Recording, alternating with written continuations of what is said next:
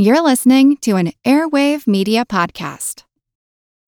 When you need mealtime inspiration, it's worth shopping Kroger, where you'll find over 30,000 mouth-watering choices that excite your inner foodie. And no matter what tasty choice you make, you'll enjoy our everyday low prices, plus extra ways to save, like digital coupons worth over $600 each week. You can also save up to $1 off per gallon at the pump with fuel points. More savings and more inspiring flavors make shopping Kroger worth it every time. Kroger, fresh for everyone. Fuel restrictions apply. Nathan, happy Galentines Day. Happy Galentines Day. And for the occasion, we wanted to reshare with you all 2 classic episodes from 2020. So Days of Yore. The Days of Yore. We are going to be resharing the story of Georgiana, Duchess of Devonshire, and her gal pal, Bess Foster. Nathan, what do we call her? Yes, Bess. My distant relative. Yeah. So we hope you'll like these episodes and let us know what you think. Were they besties or were they more? Wink. Ooh, tune in to find out. Yeah. Cheers, bitches. Oh, and in case you don't know, we curse. So you've been warned. Cheers. Hi, this is Katie. And this is Nathan. And you're listening to Queen's Podcast, the show about interesting women in history. Nathan! Katie! Welcome to another episode of Queen's Podcast. We're here to entertain you. Yes, we are. Today, we're going to wrap up our discussion on Georgiana, whatever you want to call her. Lady G, the Duchess of Devonshire. Where did we leave off? Georgiana, the Lady G, is maybe like the most famous woman in England. She's from a titled family and married the most eligible bachelor in the country. And their marriage is like really unhappy. And so their unhappiness is amplified by the fact that there's no baby boy yet. So there's no baby at all yet. Yeah, there's no baby. It's not happening for them. So they take a trip to Bath to heal her ailment of not having any babies yet.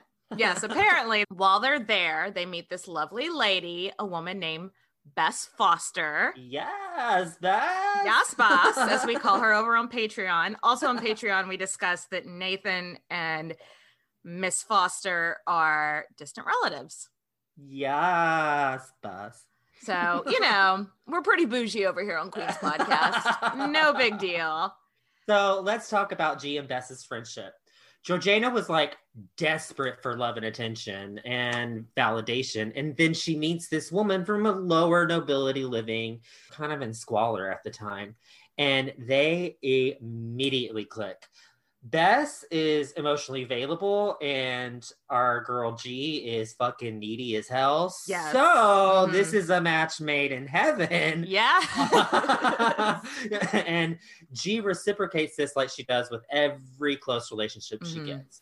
And they're just like vibing and clicking. And it's like, they're kindred spirits, y'all. Yes. And like we mentioned, this is like the first friend of G's that the Duke isn't like super annoyed with. He actually likes having her around. Bess is like a chameleon, I feel like. I feel like she's just one of those people that gets along with everybody. She's maybe doesn't really necessarily have her own personality. She just adapts to her surroundings, which in this scenario serves her very well. Yes. So the Duke is happy that G has made a friend. G is happy that she's made a friend that the Duke doesn't hate.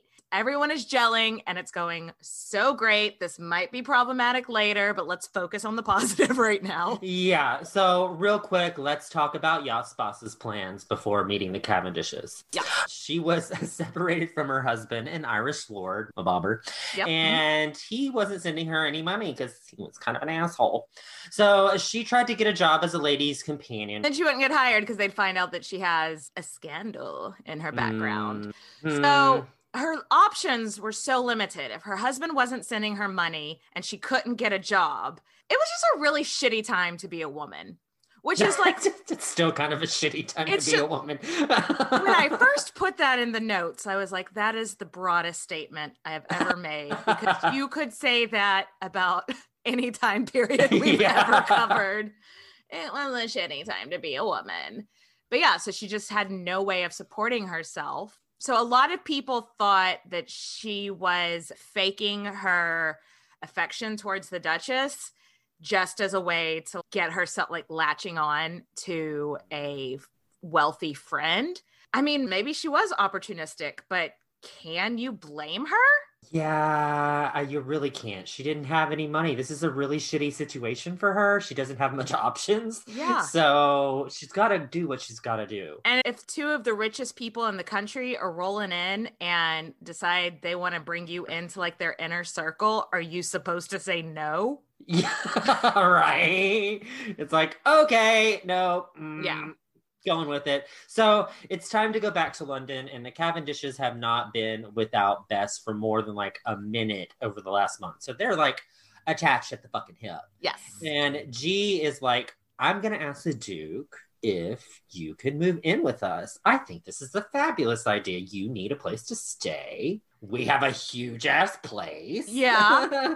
And honestly, I think at this point, the Duke had also grown dependent and attached to Bess. Mm-hmm. Just as Georgiana had. The Duke is close with Bess too. And I think he was relieved that G asked for Bess to come live with him, because he's like, okay, G's a little needy and I can't give her a lot of that attention. So yeah, lady companion, perfect. So the three of them head back to London, and it does raise a few eyebrows. Everyone in society is just like, guys, this moocher is obviously playing y'all. Everyone besides the Cavendishes are like, what are her, like looking at her, this is shady. What are her ulterior motives? G's mom was super concerned / maybe kind of jealous, because Georgiana had always been really dependent on her mom. And once Bess moves in, her letters to her mom become less frequent and shorter. I think her mom's concern was one part of, you have this random woman living in your house, and the other part of, but you don't need me anymore. Yeah, that's exactly what it is. They were really codependent on each other. Yes. And so her mom is like, you got to kick this lady out. Mm-hmm. Gee, everyone is talking. There's so much gossip. You can't have this. And Georgiana was just like, absolutely not. No, she makes me happy, and fuck everybody else. Yeah, she's like my best friend. So fuck the fuck off. So direct quote, fuck off. Yeah, exactly. So we don't know necessarily if it was the magical waters of Bath or just natural ovulation, but soon after they get back to London, it's discovered that Georgiana is pregnant. But this time, instead of going out, Bess is like, hey, why don't we just stay home and play cards? Just you, me, and the Duke, instead of partying and drinking, or instead of going to the opera. You know, we can just invite a few musicians over. Yeah. So. Why don't we lay low? Mm-hmm. And that is the kind of, that's all she needed. Mm-hmm. In her other pregnancies, if the Duke would have been like, why don't we stay home and I just pay you attention? She probably wouldn't have been out partying. And had a miscarriage. Yeah. And so Bess is this really great influence on her at this time. And as a result, she gets further into her pregnancies than she has, or into this pregnancy than she has with any of the other ones, which is very good. Yay! Yay! So the Duke was excited to see her like staying in and being healthy, though of course he was still a negative, like a bit of a negative dick about it. Can't change the man. He's just an asshole. There was one story about he like bumped into some neighbor lady out and about, and she was like, oh, you must be excited about your baby that's going to be here any day now. And he was just sort of like, she's going to have a girl just to spite me. Oh my God, what a dick.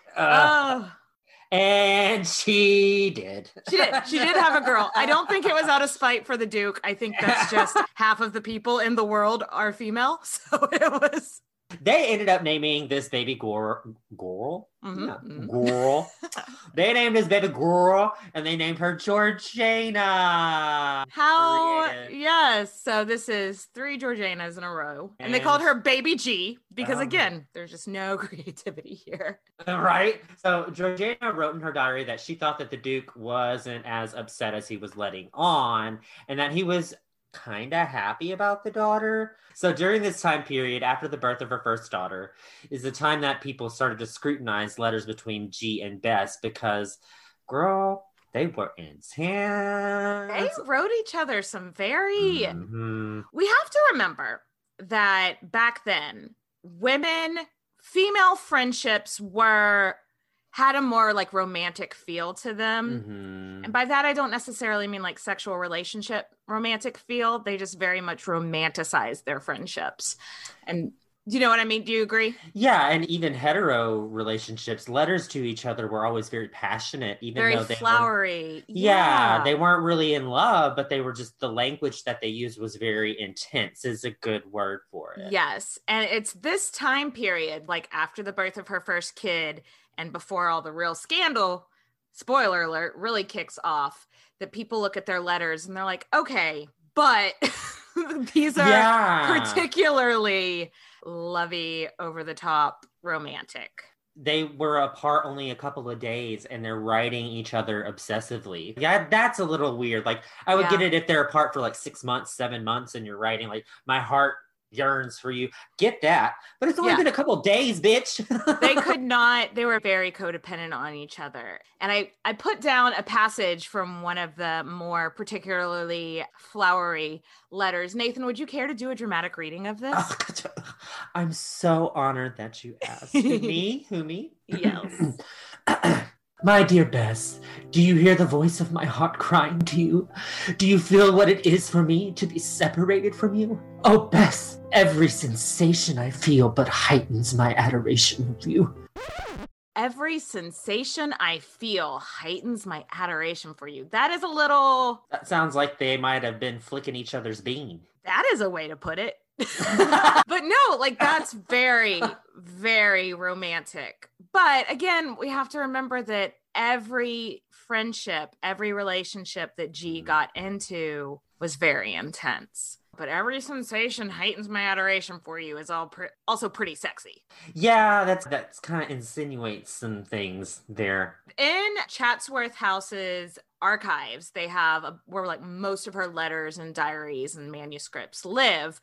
There is a letter between Bess and Georgina that has a passage blacked out, redacted. So that's another reason that some people are like, ooh, maybe it was just too steamy and the family didn't want that going down in history. But also, we're going to get to some pretty controversial things that went on in this family. So I don't know that we can necessarily say that's proof of a lesbian relationship. Mm-hmm. Let's discuss our thoughts on if they had a lesbian relationship and then move on, because we're never going to know for sure. Yeah. My thought is I don't think it was a sexual relationship. Knowing how things go in the future for G and the Duke and her, there was obviously just some very, very closeness, but I don't think the two of them were having independent, sexy times. I think it was just a very overbearing friendship. What do you think? I'm going to take the opposite opinion and say that they were having a lesbian relationship. I think the proof of the letter, that letter is a little steamy. We have the redacted part. Spoiler alert, Georgina ends up dying and Yas Boss ends up dying. Because people are mortal, yes. Yes. And on Bess's deathbed, she basically professed how much she loved Georgina and had a locket of her hair. So I think the relationship went a little deeper. I'm sure they fooled around a couple times, but I think, I think there was some love there. I think there was some lesbian love there. Okay. Either way, we know that they were close. It doesn't really matter. At the end of the day, they were very dependent on each other. Even if it was or was not a sexual relationship, they loved each other. Yeah, but tell us what you think, listeners. What's your ideas? So now we've proven that she can bear children, healthy children. And so let's talk about her political career for a second. Ooh, I love it. So her friend Fox is up for re-election and she dives into helping his cause. She opens up the Devonshire house to host these parties for the Whig Party, and they became a big fucking to-do. Everyone who was originally not supporting the Whigs, if they didn't support them, they still came because it was like high society, super cool party. Yeah, so she like started, it was one of the first like bipartisan society events, and we need her here today. Oh my god. So she becomes really close with the Prince of Wales. His dad is a conservative and he hates fucking daddy-o, so he's gonna go full-blown Whig. Now the Duke and Duchess, their relationship definitely suffered because of her part in politics. The Duke and Duchess weren't really supposed to get involved in politics, and the Duke adhered to that. And G was just sort of like, I'm just going to do my thing. Sorry. Yeah. I believe in this cause. And also, the Duke was bad at speaking to people. So he wasn't crazy about all these people showing up at his house wanting to talk.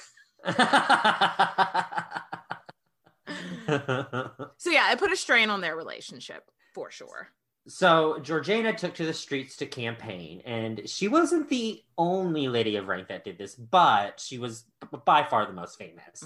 So the newspapers of the day were having a field day with this, and they were calling her unladylike, and one paper even called her masculine in her political pursuits, because that was like the worst comment you could make about a lady back then. Y'all can't see me, but I'm rolling my eyes so hard. I feel like we covered someone else who also got called masculine. I mean, yeah, throughout history, that's been, I think that was in our Agrippina episodes. Yes. They called her masculine because she tried to, sway politics. And it's just, we can't think of a worse thing to call her. So say she's like a man. And it's just like, oh my God. Yeah, but to be honest, she put herself in some probably not good situations. Oh, yeah. She wasn't the best at critical thought sometimes. No, like one time, unaccompanied, she went into a bar full of drunk-ass men at night and was like, hey, I was just wondering if I could talk to y'all about voting for the Whig Party. And they're these like drunk like coal miners or something, like these rougher dudes that are just like not necessarily, it was a dumb situation for her to put herself in. They got a little bit handsy and they wouldn't let her leave the bar until she gave each one of them a kiss on the cheek. Just slightly rapey. It's not good. Word got out about this situation. The newspapers ran a story that the Duchess of Devonshire was trading kisses for votes. So I guess that's kind of like a sex scandal of the time. Yeah, so you can imagine that all sorts of gossip just starts running amok on this. And the Duke is probably not happy with it. Okay, he's not happy with it at all. He was pretty pissed off about stories of his wife in the newspaper about trading kisses for votes. Yeah, it was a pretty fucking huge scandal. I mean, her mother begged her to drop out of politics, but she refused to until the election was done. She was like, I have to see this through.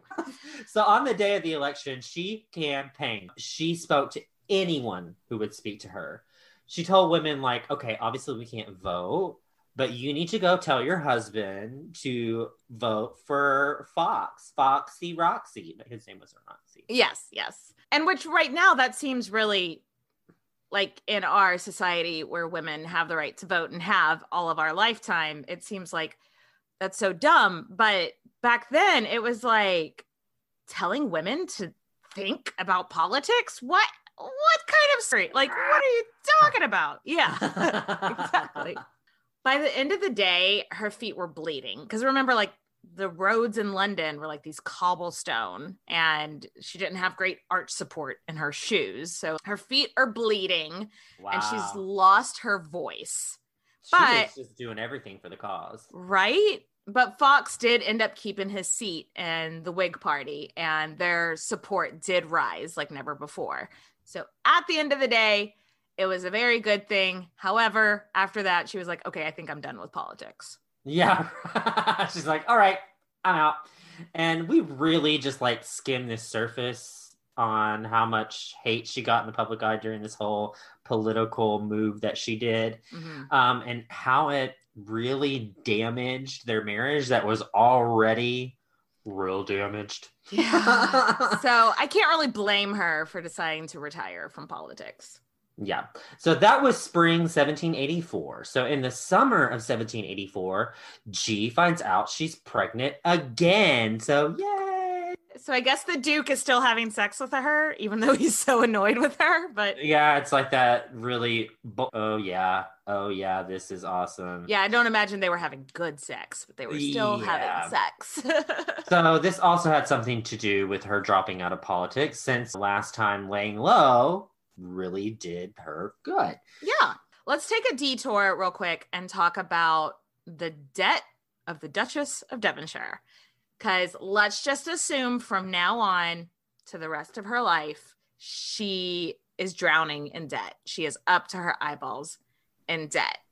Like, it's really bad. We talked about it a little in the last episode, that she just loved to gamble. It just gets away from her. Yeah.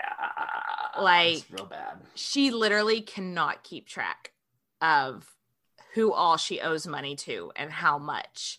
And I read this one anecdote of she went to a party and she didn't have any money. So she went and borrowed like little bits of money from all her different friends. After she lost it all, just ducked out without saying goodbye to anyone. And all her friends, like, she had a problem. Yeah, her mother even writes that if she could go back in time and re-raise G, that she'd teach her from a young age that gambling and drinking and the misuses of money is bad. It's bad. Yeah. It's real bad. Give her a heads up to not get too involved in it. The Duke knows she's in some debt. He doesn't know how much. And he's really pissed off about what he does know about. So that doesn't really inspire her to tell him the truth. It's like, oh, you know about a fraction of it and you're that pissed off, I want to keep the rest of this to myself. Yeah, right. But she does confide in Bess. Like, girl, I owe all these people money in town. Holy fuck. And I can't talk to the Duke about it because he's going to get like fucking mad at me. And I'm so happy to have you as my BFF. I can talk to you about this. Yes, boss. Yes, boss. And at one point, Bess does convince the Duke, just give her some money to pay off some of her debts. It's stressing her out so bad. It's not going to be good for her pregnancies or whatever. So the Duke writes her a check and is like, you need to take this to whoever you owe money to and pay it off. But it was nice, but it was a misguided gesture. That's like giving a crackhead $20. I know. And not expecting them to go spend it on crack. She turns around and she's like, oh, I can go gamble with this and double it and pay off even more of my debt. But no, she loses it all. Yeah, she's got an addiction problem. Got a problem. Yeah. So the Devonshires and Bess have been living in this setup for over a year now. Oh. And of course, gossip is going about this weird menage a trois throuple thing that the Devonshires are doing. One paper in France, of course, because they did write the rumor that the two ladies, Bess and Georgiana, were lesbian lovers. Mm-hmm. And Georgiana said, who has any right to know how tenderly we love each other? I think she wanted people to think they were lovers, even if they weren't. I think they're lovers. Okay. I think that she wanted people talking about their relationship, honestly. Yeah. However, there was about to be a rift in the relationship. Mm-hmm. A doctor hired by the Duke comes and diagnoses Bess and just being like, you're too pale, you're too thin. This English weather of like rainy, dreary weather is doing bad for your health. You need to go over to the continent. You need to go to France and Italy where it's warmer and get some sun, and it'll be good for your health for, I don't know, maybe go over there for 9 to 10 months. How convenient. We know what happens in 9 to 10 months. So let's not fucking sugarcoat this shit.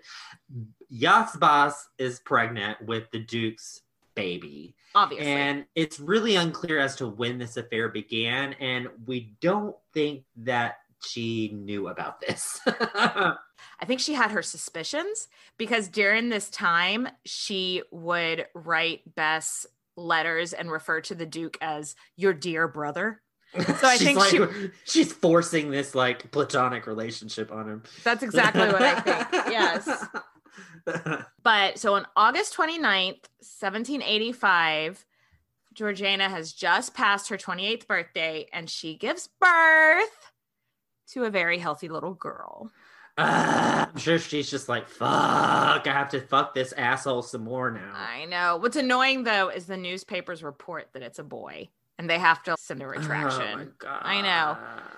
They name her Harriet, which is Georgiana's sister's name, and they call her Harrio? Choices. Yeah, Harrio. Harrio. That's not a cute nickname in my book. But... No, she Harrio. She forgot to shave. But on August 16th, 1785, so not even 2 weeks prior, Bess gives birth to a little girl in an inn near Naples, Italy. This is so fucked up. These babies were like conceived, obviously, within weeks of each other. It's not days. Yeah. So she names her baby Caroline, and she has to leave her with some family there in Italy. Sweet Caroline. Oh, sweet Caroline. Ba, ba, ba. Oh. Okay, I need a minute to process this drama, and I'm going to go top off my drink. So let's take a quick break and meet back here in a minute. We're back. Yay. Got my drink topped off and ready. She's got her drink and her two-step. My drink and my two-step. Yep. So back to Bess. She returns to England in early 1786. This is most likely the time when Bess fesses up and is like, gee, I have to get something off my chest. Because she's really depressed. She has her 2 sons with her husband that she hasn't seen in years. And then she just had to leave Sweet Caroline back in France. I mean, they left her with a foster family that they're paying, but... Still, you had to give your kid up. Yeah, and so she's depressed, and she wants to confide in her best friend. But sadly, the conversation is, hey, best friend, I've been fucking your husband. Oh, that's no laughing matter, because I'm sure G was not happy about that. But at the same time, the Duke and Duchess, they had a huge falling out. Yeah. Like, apparently, the Duke even spoke to a lawyer about how it would to get a legal separation from G. That's how serious it got. And Georgina didn't want that because though they were in a bad relationship, remember, a wife's rights and a divorce were a fucking joke back then. The custody of their children would immediately go to the Duke, no questions asked. And she would still owe all her debt and the Duke wouldn't be responsible for it anymore. So she's not in a place to support herself and be without her children. Exactly. And we really don't know what the blow up was about, but he had a baby with her best friend and she spent like almost all the family money because she's got a gambling addiction. So we can make assumptions. Yes. Bess talked to the Duke and is like, please don't kick Georgiana out.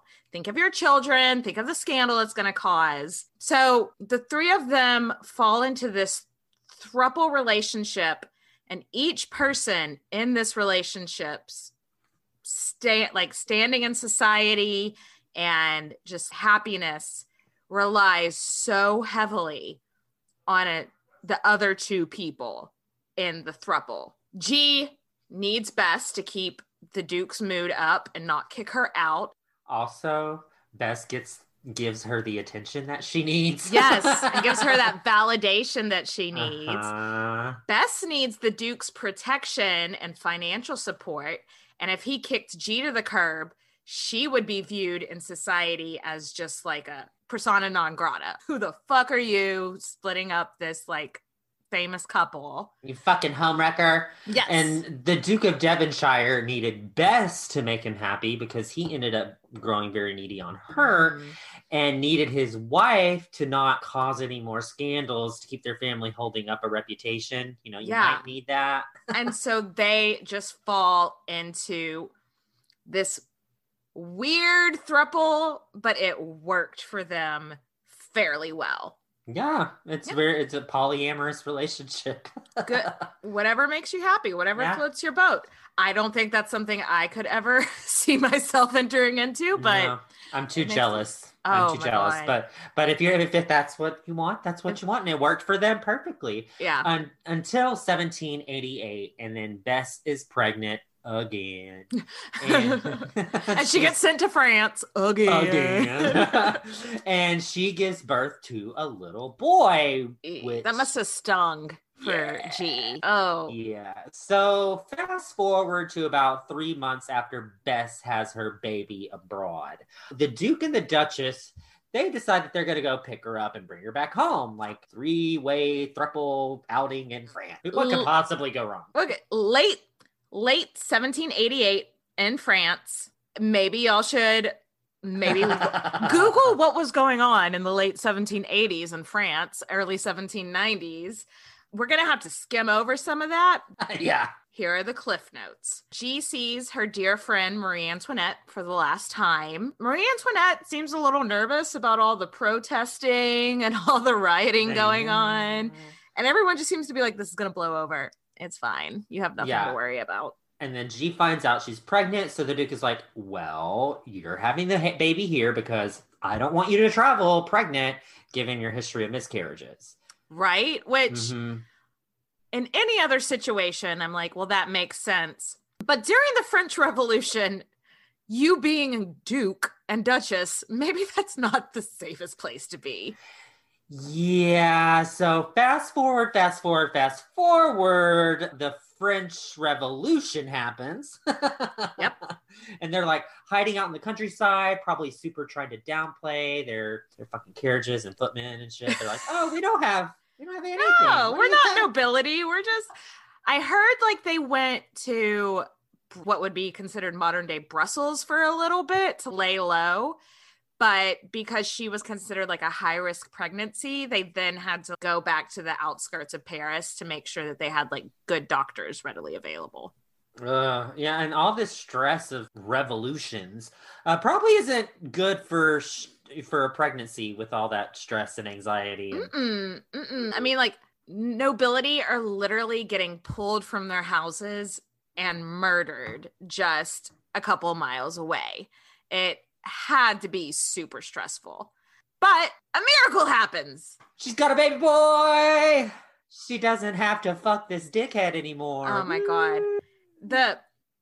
From her journals, like the scene that she painted, I'm just like, what crazy world is this? Her mother came and met with them too. So it's like her mother, Bess, and the Duke are all in the room when the baby is born, and everybody's just like hugging each other and crying and celebrating and popping champagne. And it's like your best friend / your husband's mistress, and then the revolution going on in the background. I'm just like, how did this get left out of the movie?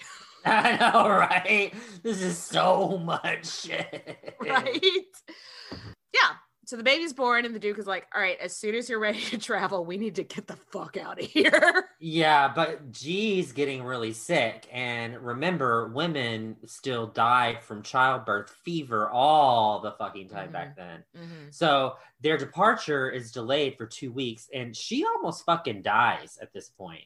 And the Duke is actually really worried for her, for which I was like, what? Really? He has emotions? He's showing feelings? Wow. Though I wonder if he's worried for her or he's worried for all of them, because they just learned what a guillotine is. So while they're waiting to return, Bess convinces the Duke to bring her back both of her bastards with them when they go back to England. Yeah, sweet Caroline, and she had a little baby boy that she named Augustus, which is weird because one of her boys with her husband is also named Augustus. That is weird. Find some new names. The Duke agrees due to the unstable circumstances in France. He's like, yeah, maybe we should leave and get them out too. Yeah. Might be a good idea. Mid-1790, and the whole extended family is back in England. Husband, wife, 3 children, best friend / mistress, her 2 illegitimate children, and then the Duke's other illegitimate child from his previous relationship. It's a very blended family. Okay. Very blended family. That is a great way to put it.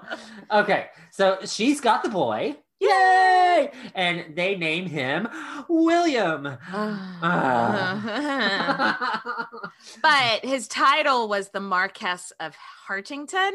And so they call him Hart. And I think that's really cute. I really like that. Really cute. Yeah. So what does this mean for our Duchess? She gets a little bit of freedom. Not getting sent out to those magical bath waters to cure my uterus. Fuck you. She almost definitely never had to sleep with the Duke again, which I'm sure she was like, yay, I don't have to get that dick's dick. Yes, exactly. That boring ass sex. Don't have to do that anymore. So yay for not having to sleep with people you don't want to sleep with.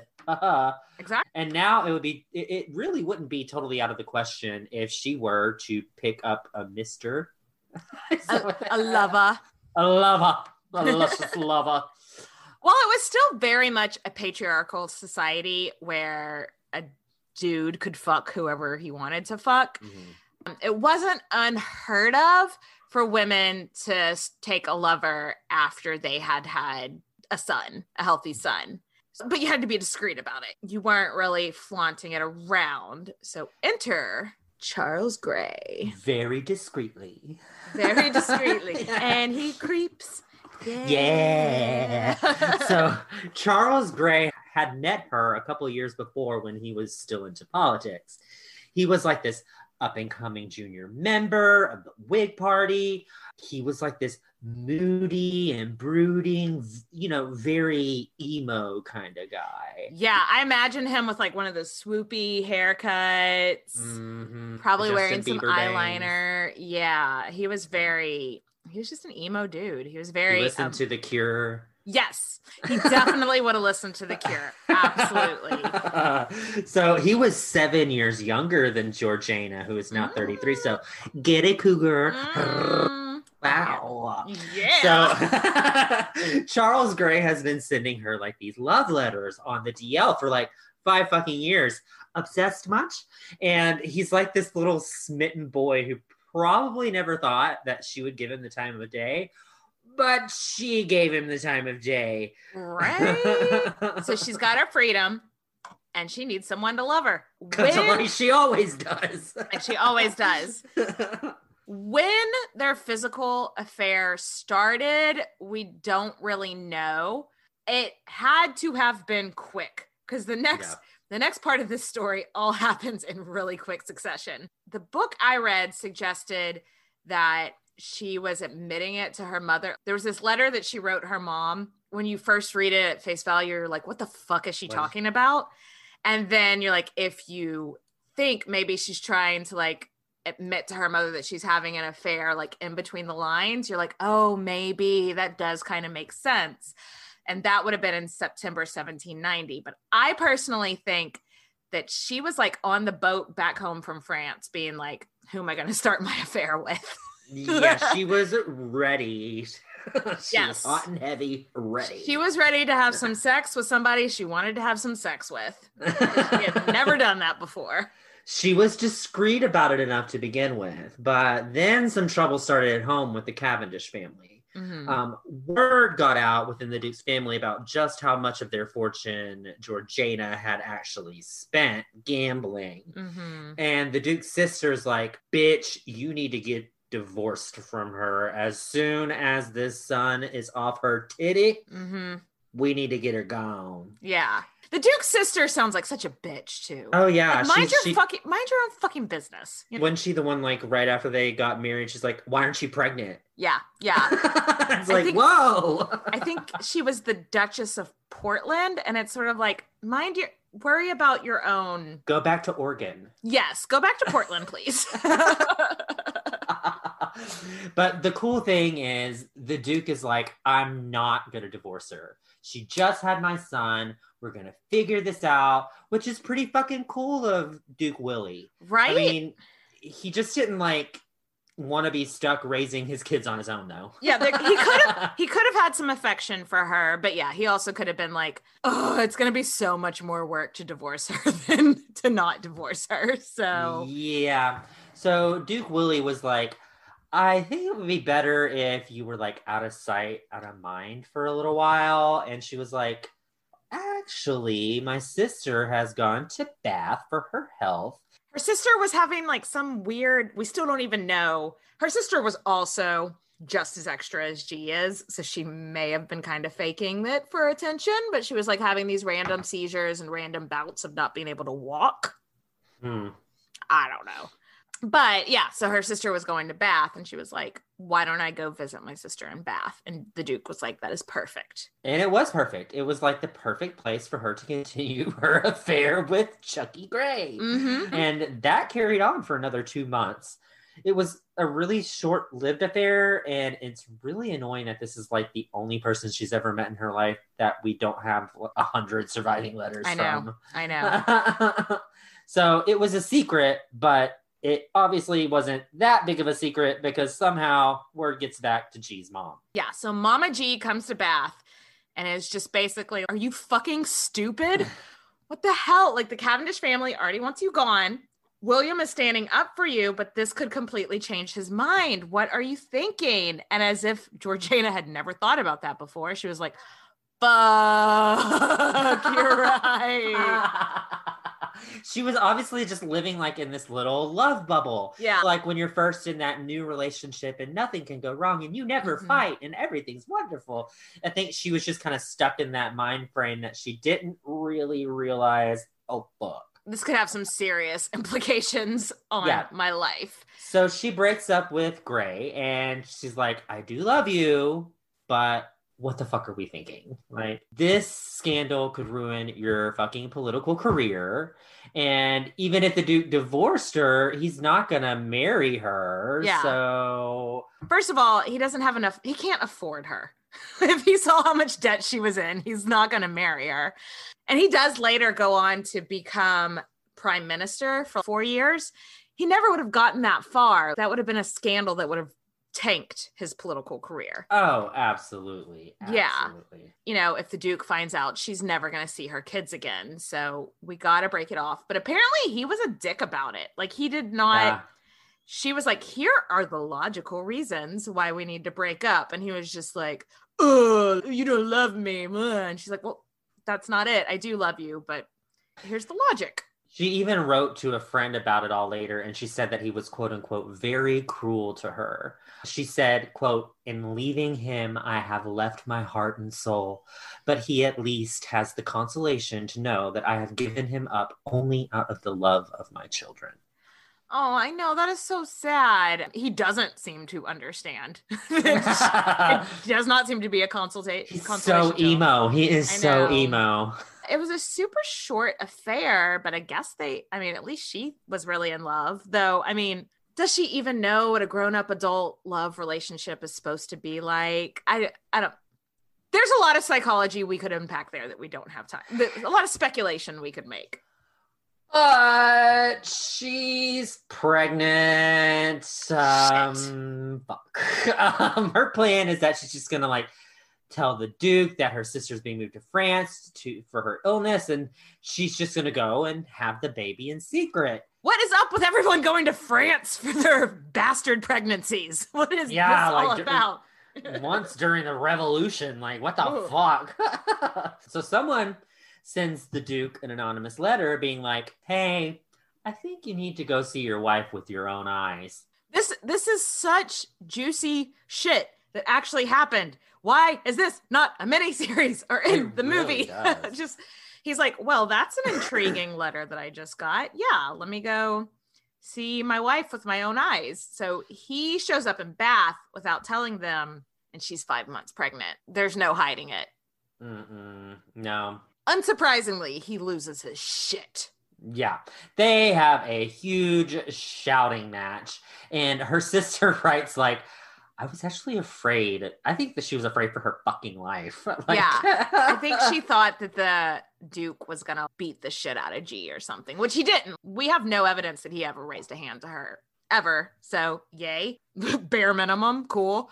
But once he does cool down, he comes back and he's like, okay, this is how it's going to be. You're going to go to Europe and have that baby. You're giving it up for adoption immediately. And then you stay in Europe until I say you can come back. She wrote a letter to her mom saying, I didn't hesitate for a minute. I knew this was my only option. Yeah. And then Bess was like, I can't let her go alone. I love Bess. Yes, Bess. Yes, Bess. And I haven't always been the friend that she deserves. So I'm going to make this shit right.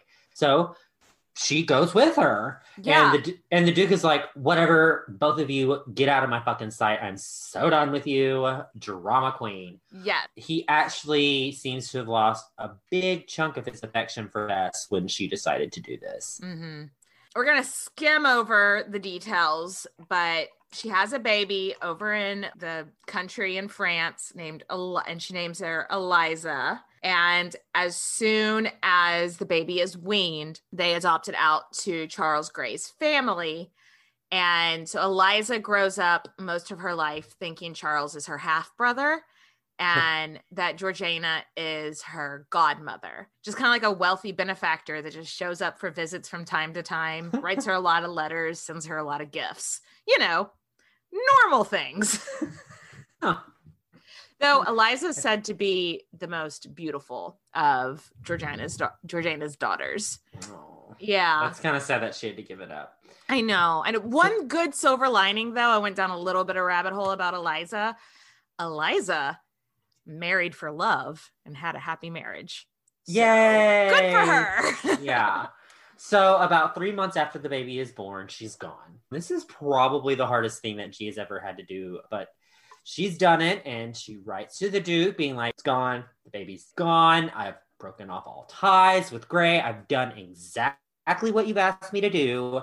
Can I come home now, please? And Beth actually sends a similar letter being like, yeah, I'm kind of ready to come home too. I've taken care of your wife, so let's just pretend that none of this happened, okay? Mm-hmm. And then this asshole writes back just very short and brisk, no, G. Can't come home. Bess, I have no control over what you do. You can come back to England, but you can't come here. Yep. Can't sit here. Seat's taken. Very long and dramatic story short. He didn't allow G to come home for 2 years. Good Lord. She has no money. Like, he is sending them just enough money to, like, pay for their lodging, but he keeps sending less and less. So they keep having to, like, move to lesser and lesser nice housing. They are relying a lot on if they go somewhere and there's some other noble family staying in the countryside that wants to let them stay with them for a couple of nights or wants to, like, couch surfing. Yes, or wants to have them over for dinner. Georgiana pawns all her jewelry, but she brings all her jewelry with her because she knows that that's probably going to happen.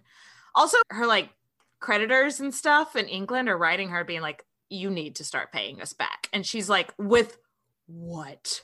How do you expect me to do with that? My ostrich feather hat? Really? I've pawned it for food already. So back home in England, the Duke never really makes a public statement about this separation. So everyone just assumes that he was the one that fucked up and both his wife and mistress left him. So his popularity tanks in the country. His popularity was never great to begin with on the account of his everything about him. But it is just, people do not want to even talk to him. Yeah, it's bad. Like, he tried to host parties and people would comment on the Devonshire house was dirty and dull. And he doesn't really know how to fucking talk to people either. Like, yeah, I'm just trying to imagine him hosting parties and people just coming over and just everybody just staring at each other. Yeah, I could totally see it being like, so... He's like, I'm sorry. About the weather. Yeah, how about them Cowboys? I don't know. Like, I love this one quote so much. This, like, one random Whig politician, he's quoted in a gossip column saying, if the Duchess had been married to any man who had shown her proper attention and valued her merits, she would have been the most perfect woman in England. Oh, that's I know that. sad. So that just shows like how people viewed their relationship. They viewed her as this amazing woman with so many talents, and him as just this stick in the mud. Yeah, because he kind of was a stick in the mud. And with Bess and G away, ye old stick in the mud had to take care of the children. And not really good at paying attention to. He doesn't really have a good emotional like barometer. Like he doesn't know how to take care of children. So he hires a shitload of nannies. The nannies that he hired were very much under that belief, spare the rod, spoil the child. So these kids, for the 2 years that she's gone, and they're young kids, so these are their very formative years, they're not getting any affection. Yeah, and it's really sad because G is the most warm and affectionate person ever.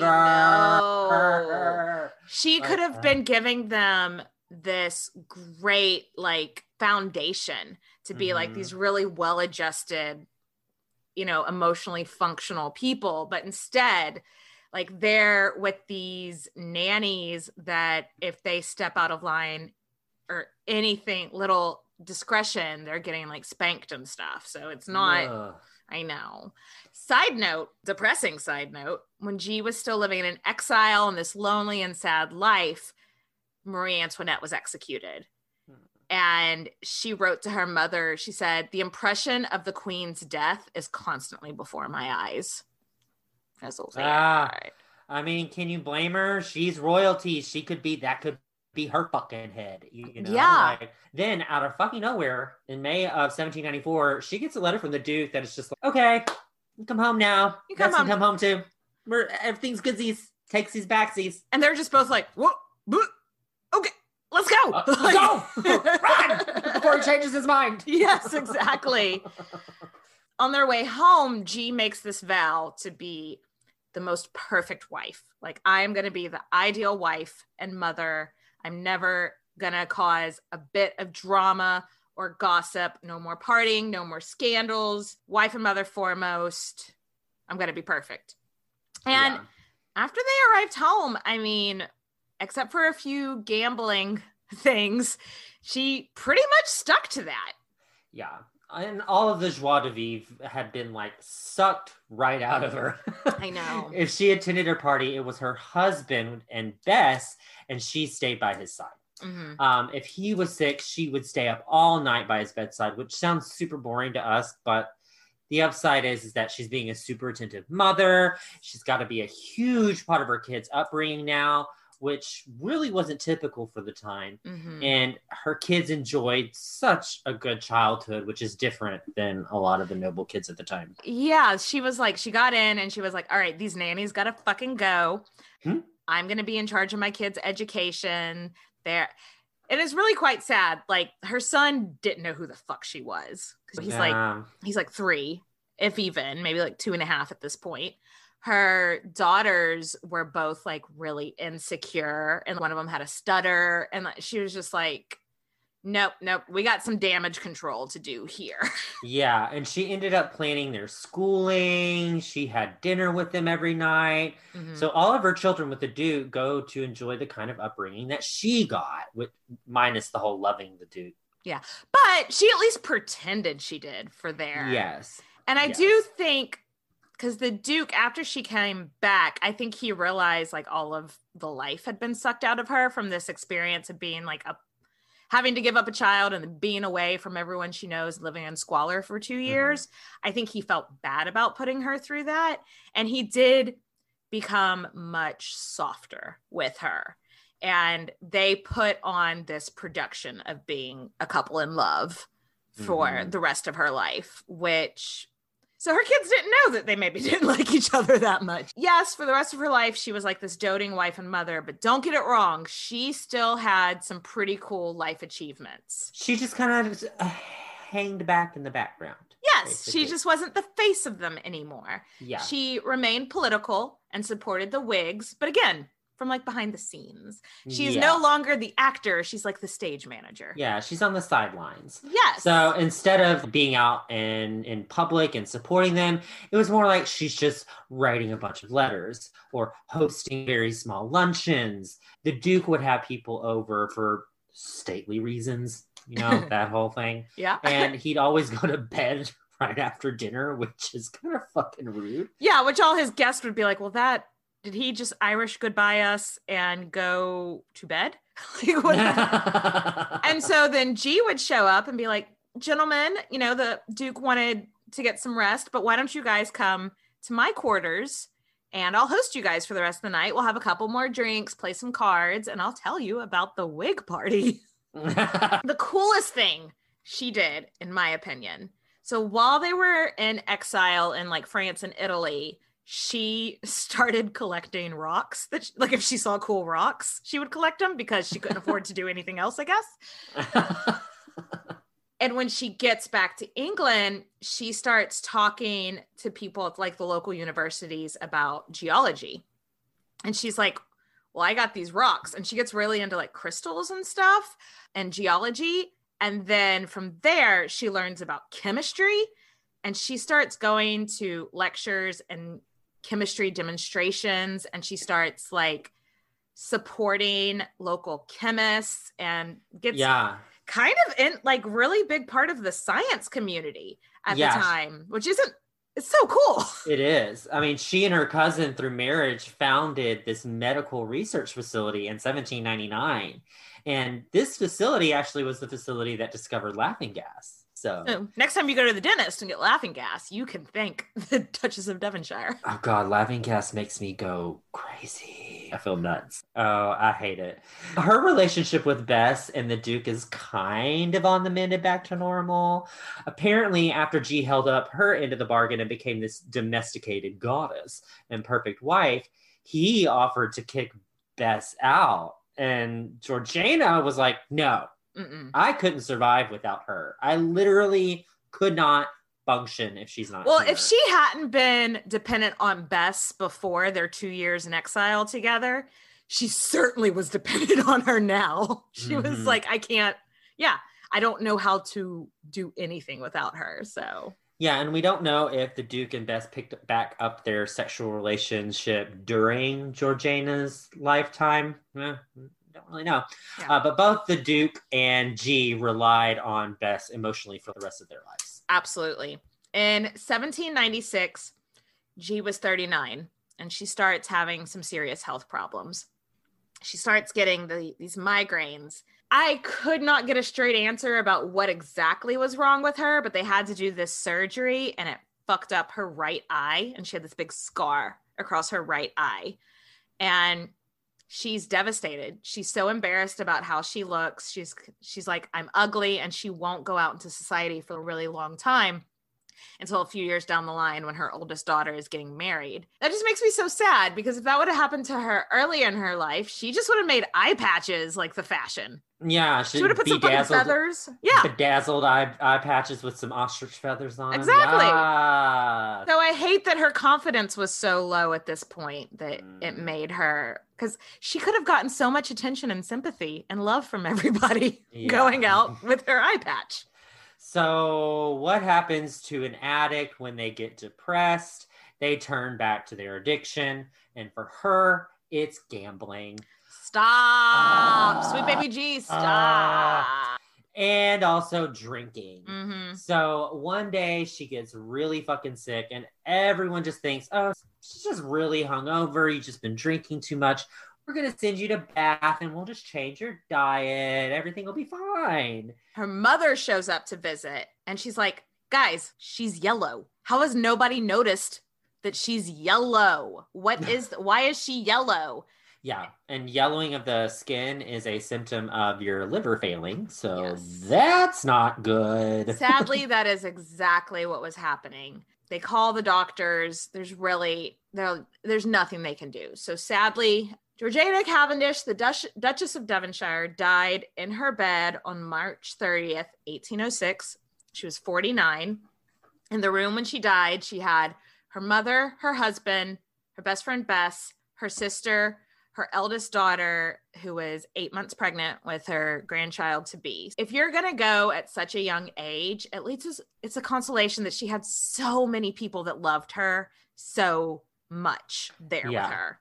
So. And a fun fact. I mean, upon her death, the Duke actually mourned so hard that one newspaper broke that they thought he might die of a broken heart. They're just like, he's going to go soon too. Like where did these feelings come from?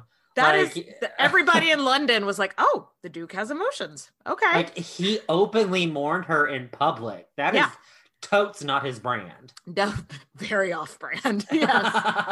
The entire family did.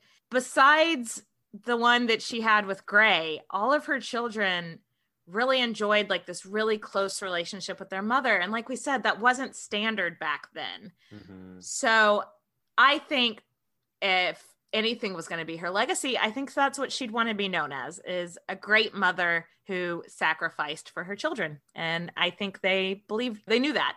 And later on, her daughter with Gray does find out, like years after Georgiana's death, she's like, oh, that was my mother.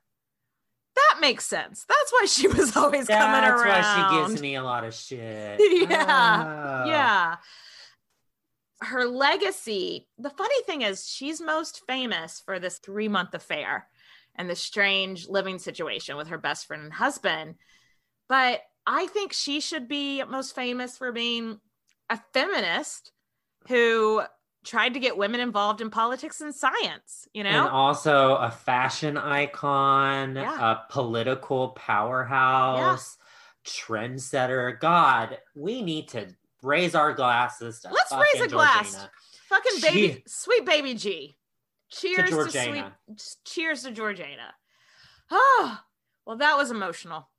I know. I hope you guys enjoyed it. It was really fun to research this one. She was really fun, and we will catch you next time. Cheers, bitches. So thanks for listening. If there's something you want to hear, just hit us up. You can email us at queenshistorypodcast@gmail.com. Guys. Thanks, guys, for listening. Cheers. Bye, girl. Clink, clink. Mwah. Hello, everyone. Takuya here. And I'm Gabby. And we are the hosts of History of Everything, a podcast which you can probably guess by the name is, well, I mean, it's about everything. Do you want to know why people thought potatoes were evil and would give you syphilis? Are you curious about all the stories of the terrible and stupid ways that people have kicked the bucket over the years? Do you want to hear tales about all of the different badasses of history and the lives that they had brought to life? Well, if so, then look no further. History of Everything is just the right podcast for you. It's available on Spotify, Pandora, and anywhere else that you get your podcast from. Join us for some fun and just see how weird and wacky history can be.